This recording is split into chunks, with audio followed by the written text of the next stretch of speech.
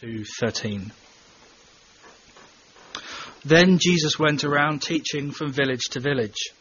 Calling the 12 to him, he began to send them out 2 by 2 and gave them authority over impure spirits. These were his instructions. Take nothing for the journey except a staff, no bread, no bag, no money in your belts. Wear sandals, but not an extra shirt. Whenever you enter a house, stay there until you leave that town. And if any place will not welcome you or listen to you, leave that place and shake the dust off your feet as a testimony against them.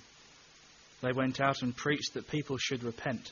They drove out many spirits, many demons, and anointed with oil many people who were ill and healed them.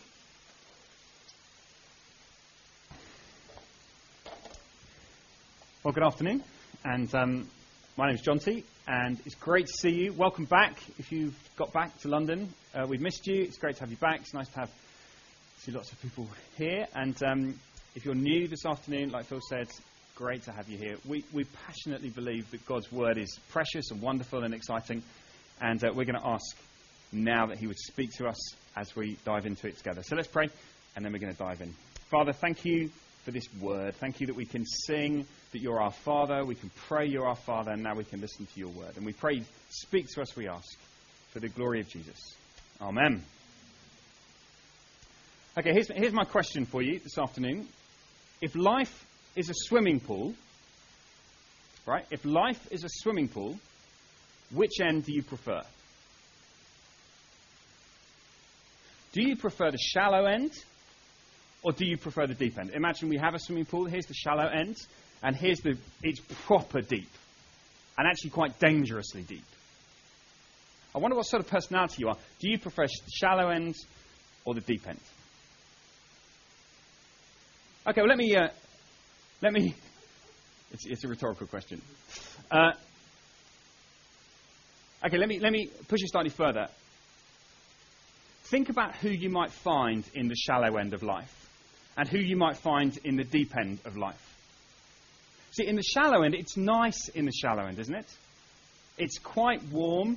You don't ask why it's warm. It's just warm. It's where the little children are, and it's shallow, and it doesn't take much effort, and you can kind of blob and get afloat and put it behind your head, and you can lie back, and it's nice.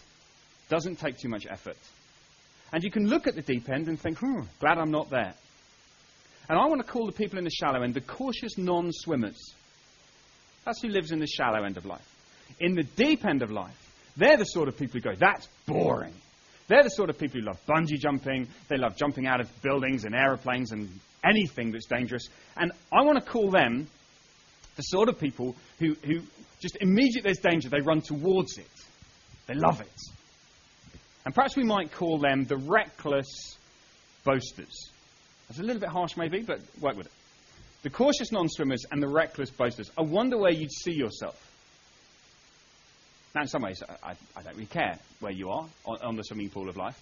But I do care where you are if you imagine the swimming pool of the Christian life, what it means to follow Jesus.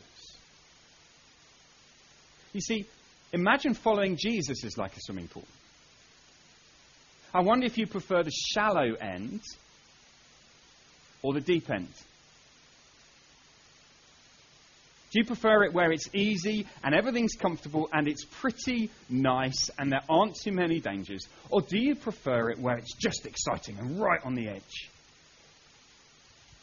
Now, before you answer where you are, I wonder where you think God wants you to be. Where do you think God most wants you? If you're a Christian here this afternoon, where does God most want you to live your life? In the shallow end or in the deep end? As a cautious non-swimmer or as a reckless boaster? Where do you think He wants... Rhetorical. Where do you think He wants you to be?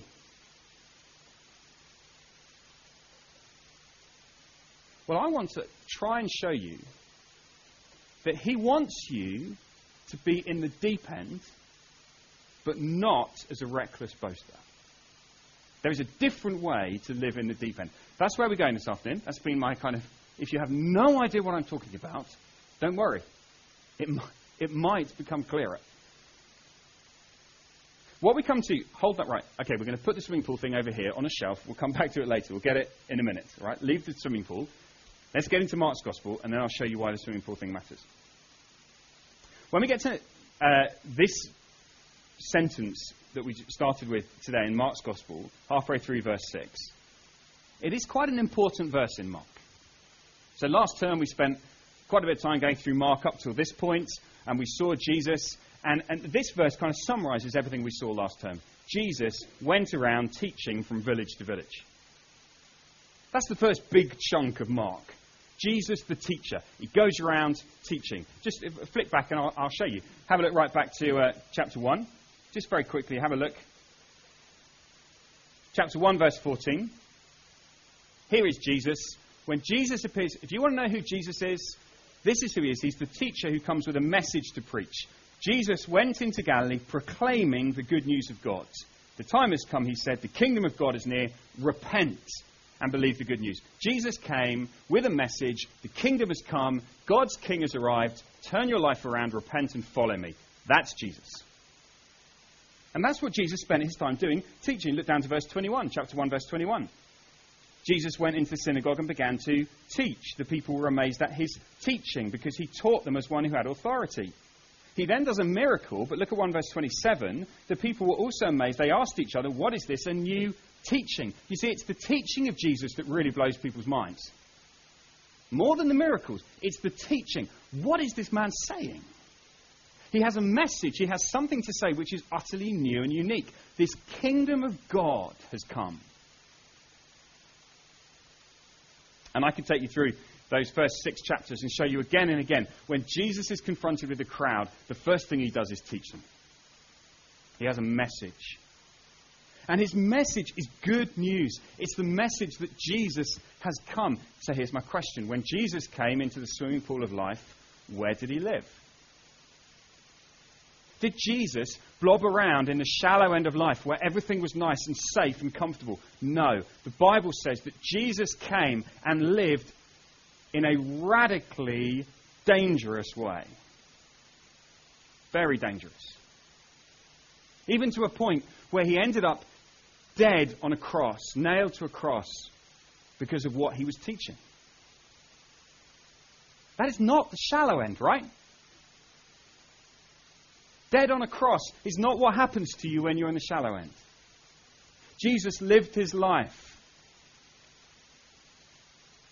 But he was not a reckless boaster heading for danger going, woohoo, bungee jump, cross, crucifixion, let's go. He wasn't a reckless boaster. Actually, and this is what I want to show you, this is how you live in the deep end. He was a dependent risk taker.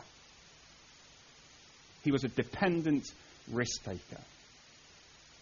Stunningly, Jesus, all the way through his life, depended upon his Father. Even the night before he died, right? The night before he died, he was praying, and in the garden, he said, Abba, Father.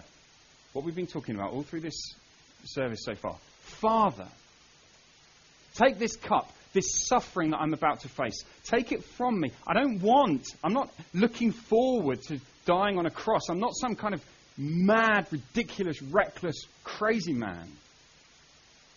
Take this cup away from me, and yet not what I will, but what you will. And Jesus says, but Father, I depend on you. I'm going to trust you. I'm going to take this risk. I'm going to go to the cross because I trust you. Can you see that? He went to the cross. He went to the deepest depths of the swimming pool because he trusted his Father. And he knew that his death was the only way he could save people. Jesus, the dependent risk taker. He wasn't a cautious non-swimmer sitting around doing nothing. And he wasn't a reckless boaster go, whoa, danger. He was a dependent risk taker. That's who Jesus is. And Jesus came with this wonderful message. If you follow him, if you trust him, then he will save you. He will turn your life around. You'll become part of his kingdom. You stop living for yourself as king. You start to live for him as king. That's why he came. It's why he died. It's why following Jesus is the most wonderful thing in the whole universe. So Jesus went around teaching from village to village. But now look, here comes the transition, all right? Look at verse 7. This is the important bit, right? Oh, I mean, that was important too. This is another important bit. There's a switch that happens now. Jesus went around teaching from village to village. But what's his strategy? What's phase 2 of his mission? Phase 1, preaching and teaching. Phase 2, calling the 12 to him, he began to send them out 2 by 2 and gave them authority over impure spirits. Jesus sends out 12 people to carry on his work. This is phase 2 now. Phase 2, the focus shifts now to the disciples, these 12 people. And they are sent out to carry on the work. And here's the big thing, right? Jesus sends his disciples to the deep end of the swimming pool, not the shallow end. Just stop for 1 second, right? Don't you find it slightly extraordinary that God and Jesus, the perfect Son of God, would choose to send people to do anything? You discover it over again in the Bible. God constantly is sending people to do things. And he's always sending people to do things that they can't do. This has really kind of hit me this week. God constantly tells people to do things they can't do. So he sends Moses. And he says, Moses, I want you to go and lead the nation of Israel. Moses, come and speak. How can I lead? I'm a man of faltering lips. I can't lead these people. Do you see? And God doesn't say to him, oh, come on, Moses, you're not as bad as you think. He goes, well, actually, Moses, you're probably right. You take your brother with you, but I'm going to be with you. He comes to a bloke called Gideon. Little Gideon, right? Smallest little man. Hiding in a wine press. He's terrified, very, very scared. God says to him, mighty warrior. I'm going to send you, Gideon, to defeat the mighty Midianite army who are coming against Israel. God deliberately sends people to do things they can't do. Again and again and again. He sends them to the deep end of the swimming pool. Right, keep your finger. There's one little section in the book of 2 Corinthians which really kind of nails this and makes it clear. Can you go to 2 Corinthians chapter 1? It's on page 1159.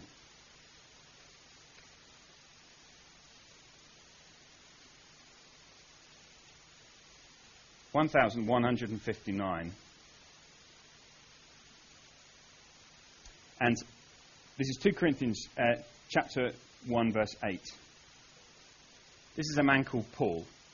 And he says, we do not want you to be uninformed, brothers and sisters, about the troubles we experienced in the province of Asia. Right, here's the phrase. We were under great pressure, far beyond our ability to endure, so that we despaired of life itself. So here's this man Paul, another man who's been sent. And what does he say he's sent to do? Is he sent to do what you can manage? He is put in a position where it's way beyond his ability. He's out of his depth. It's way beyond his ability. Why? Why does God do that? Why does God send people to do impossible things? Here it is. Look at it. Verse 9. Indeed, we felt we'd received the sentence of death, but this happened that we might not rely on ourselves, but on God, who raises the dead. Here is the point.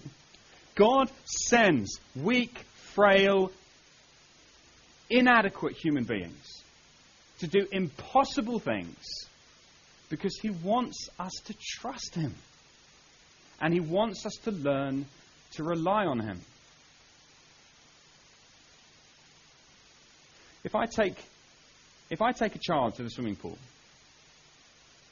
and we go into the shallow bit, and it's a child who can't swim, and we go into the shallow bit, the child will blob around and kind of go off and play and, kind of ignore me. If we jump in the deep end, the child will have to rely on me, have to cling to me. that is where God wants us to be. He wants us to be people who rely on him. And therefore he says, that's why I want you in the deep end. I want you to be people who are dependent risk takers. Not cautious non-swimmers and not reckless boasters who go, I can do anything.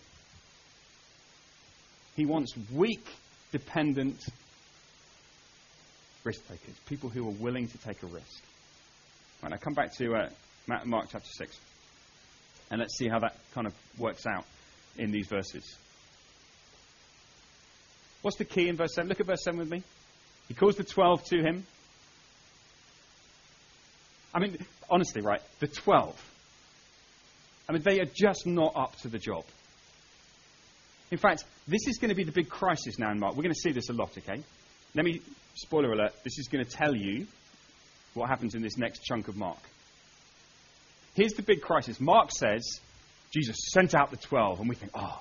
And it's like one of those films where it all goes slow motion. You get the heroes kind of all walking out. And you can imagine the 12 kind of going, oh yes, we're off on our mission.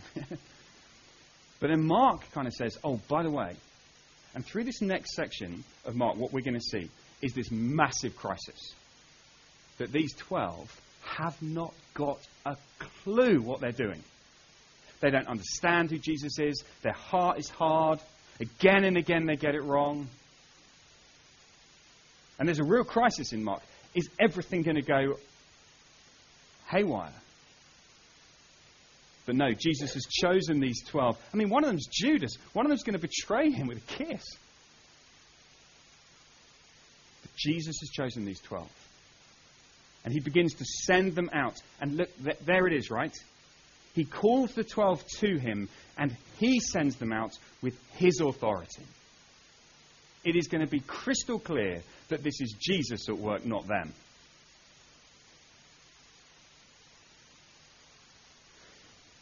Go back to little Gideon, right? Little Gideon in his wine press. God says you're going to go defeat the Midianites. He says, okay, if I'm going to defeat the Midianites, I've got a great idea. I'm going to get a big army. He gets as many people as he can. He can only get 32,000. He's up against like 250,000 Midianites. Best he can manage is 32,000 soldiers, right? But he thinks, okay, this is the best I can do. But at least I've got a bit of an army. God says, you've got too many. Get rid of some. And eventually God whittles it down to 300 men. He's totally mad. Gideon with his 300 men. 250,000 people over there. We're going to have you. And God says, when he had his army, he said, you have too many men, because if I deliver you now, you're going to boast that you did it. And I want you to depend on me. And here is Jesus sending out his disciples with his authority.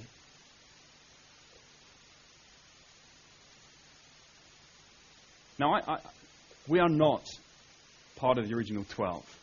And we have to be careful about how we apply these things. You can't just take the Bible and say, oh, it's all about me. It's not all about us.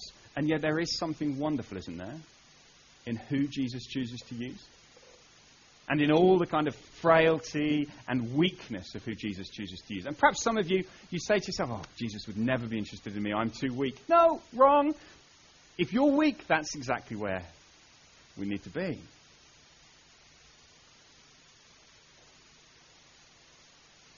But have a look what happens next. So Jesus sends them out. They go out 2 by 2. There's a kind of a wisdom in that, an accountability, a going together. Ecclesiastes says that 2 are better than 1.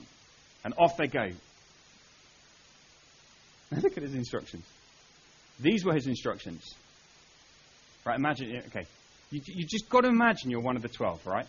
You really don't have much of a clue what's going on. And Jesus says to you, take nothing for the journey except a staff. Oh, great. Just what I need. No bread, no bag, no money in your belts. Wear sandals but not an extra shirt. Whenever you enter a house, stay there until you leave that town. What is Jesus doing? He is deliberately putting them in a place where they will have to trust him. Jesus wants them to know that they are not sufficient. in and of themselves. They need him. Now, some of you, this may ring slight bells. If it doesn't, it doesn't matter at all.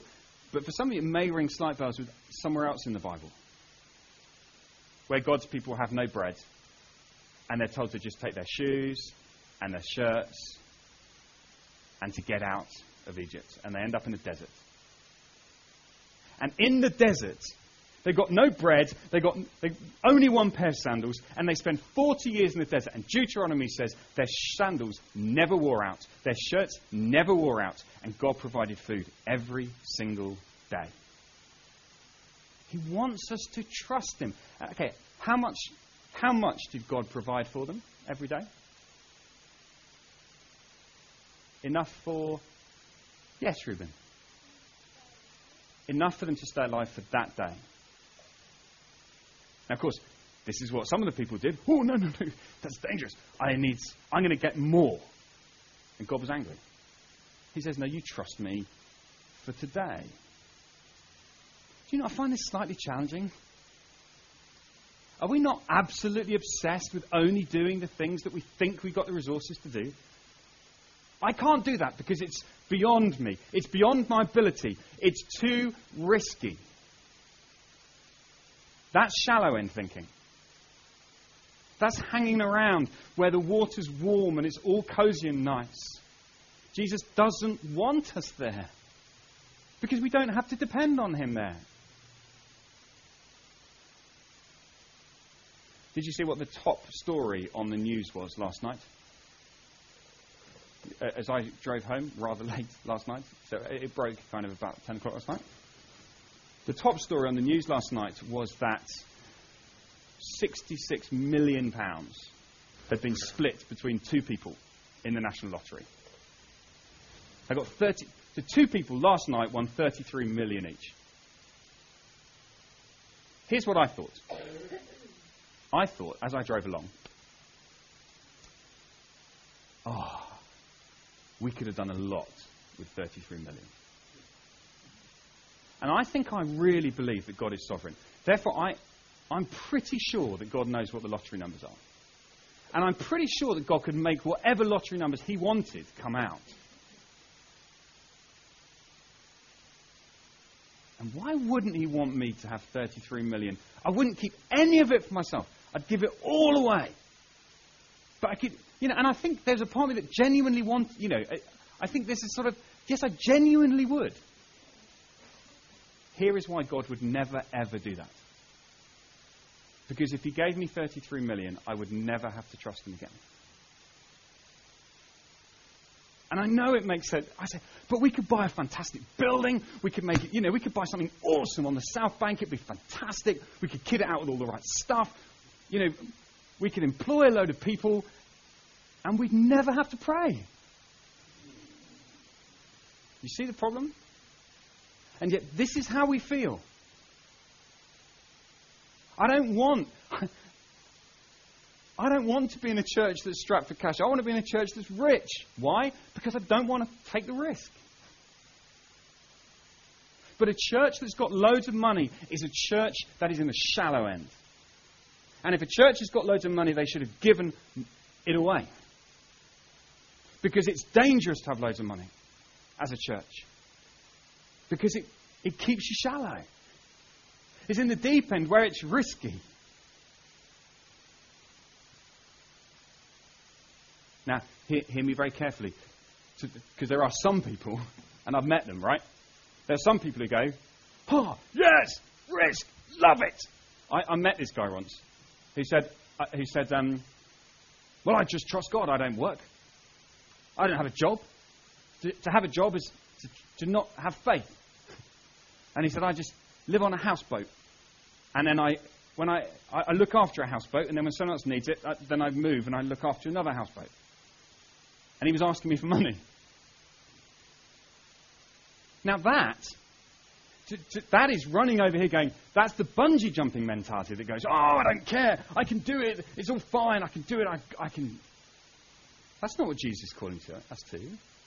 He's calling us to a dependent, humble risk-taking that says, Father, I'm going to take some risks.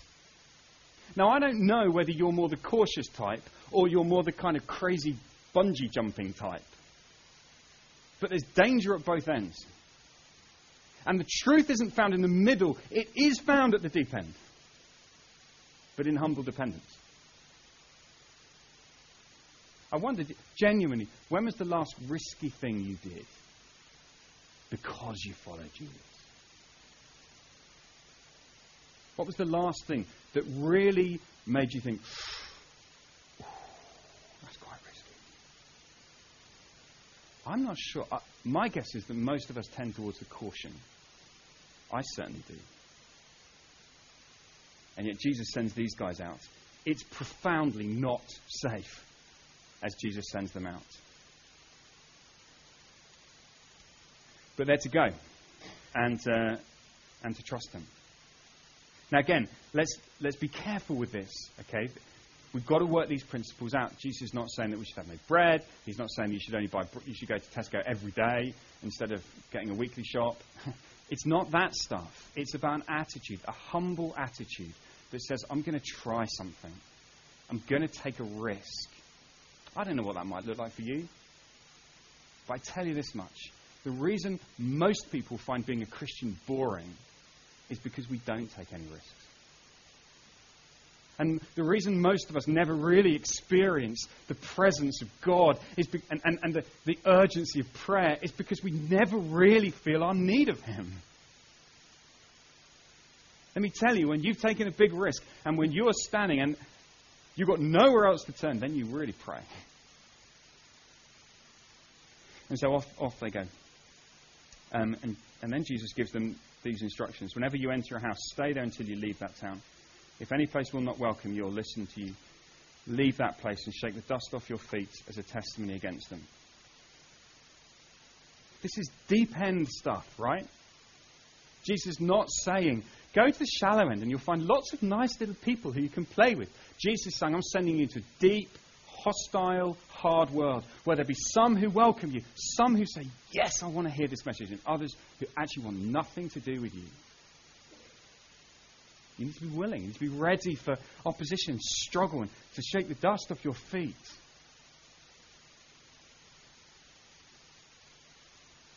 You see, it's very surprising. The 12 that Jesus sends, it's very surprising. The instructions he gives them are very surprising. And here's the most surprising thing in this passage. The most surprising thing, I think, is verse 12.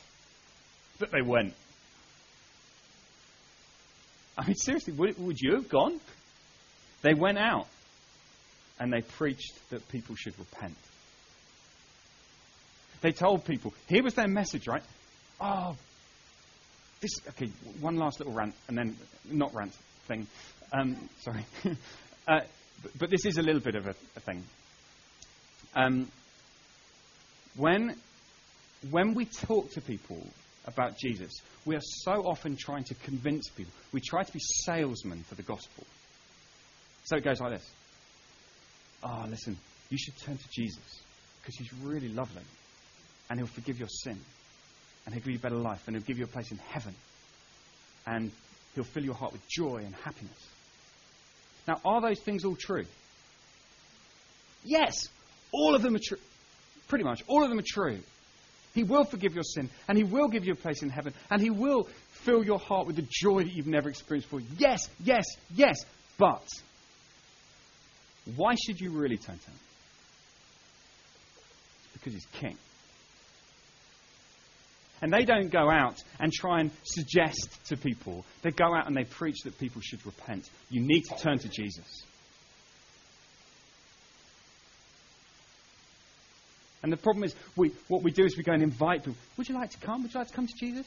You could come to Jesus. And these guys went out and said, you must come.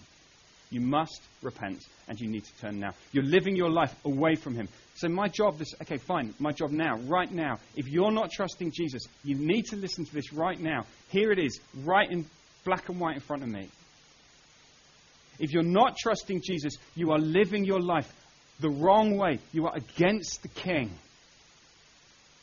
And Jesus has come and he's died on a cross so that you can turn, and he commands you right now, turn around. Stop living against me. Live for me. Turn your whole life. That's what repent means. Turn your whole life to him. And these guys go and they drive out many demons. They demonstrate the kingdom in the same way that Jesus demonstrated the kingdom. Here they are showing, demonstrating through their deeds.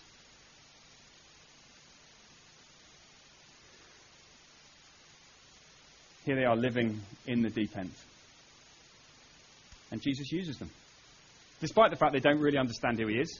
They don't understand why he's come. They haven't really got a clue. Jesus uses them. So I wonder this afternoon, as we draw to a close, if you're following Jesus, can you hear the challenge to say, don't settle for cautious non-swimming? Will you dependently, humbly take some risks? I wonder what it would mean. What would be a risk for you? I'm not saying, this is not saying that we all need to go and do something massive, because that's not what Jesus is talking about.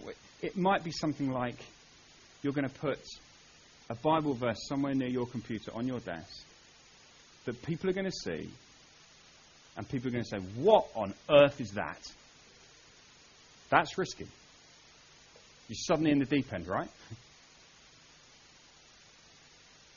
What is it going to be? What is it that's going to say, I'm going to take some risks?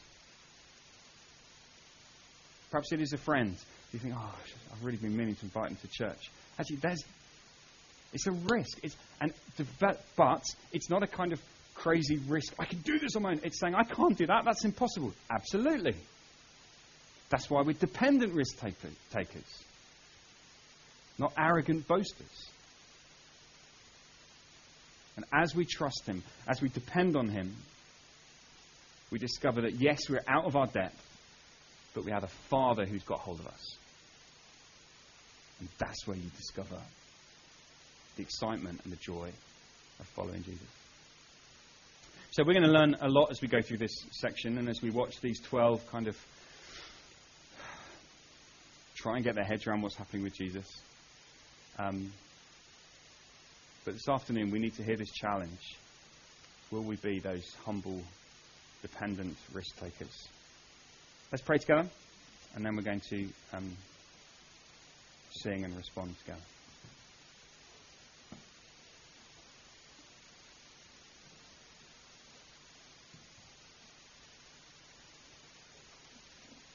Heavenly Father, we praise you for this gospel. We praise you for Jesus. Jesus who came, left the safety of heaven for the danger of a cross. Thank you, Lord Jesus, that you were willing to take that risk, that you were willing to trust your Father, even to the point of death. Thank you that through that death you've saved us, you've given us life, there's joy. And we ask that we might be dependent risk takers. That even this week we might venture out of the shallow end and know what it is to trust you. Father, show us what that means. Help us to take risks with how we use our money. Help us to take risks with how we use our time. Help us to take risks with our friendships. And Lord, just give us that wisdom, we pray. And Father, we ask that we might be your ambassadors, that you might send us, and that through us, others might repent and become part of this wonderful kingdom. Lord, we ask it in Jesus' powerful and wonderful name. Amen.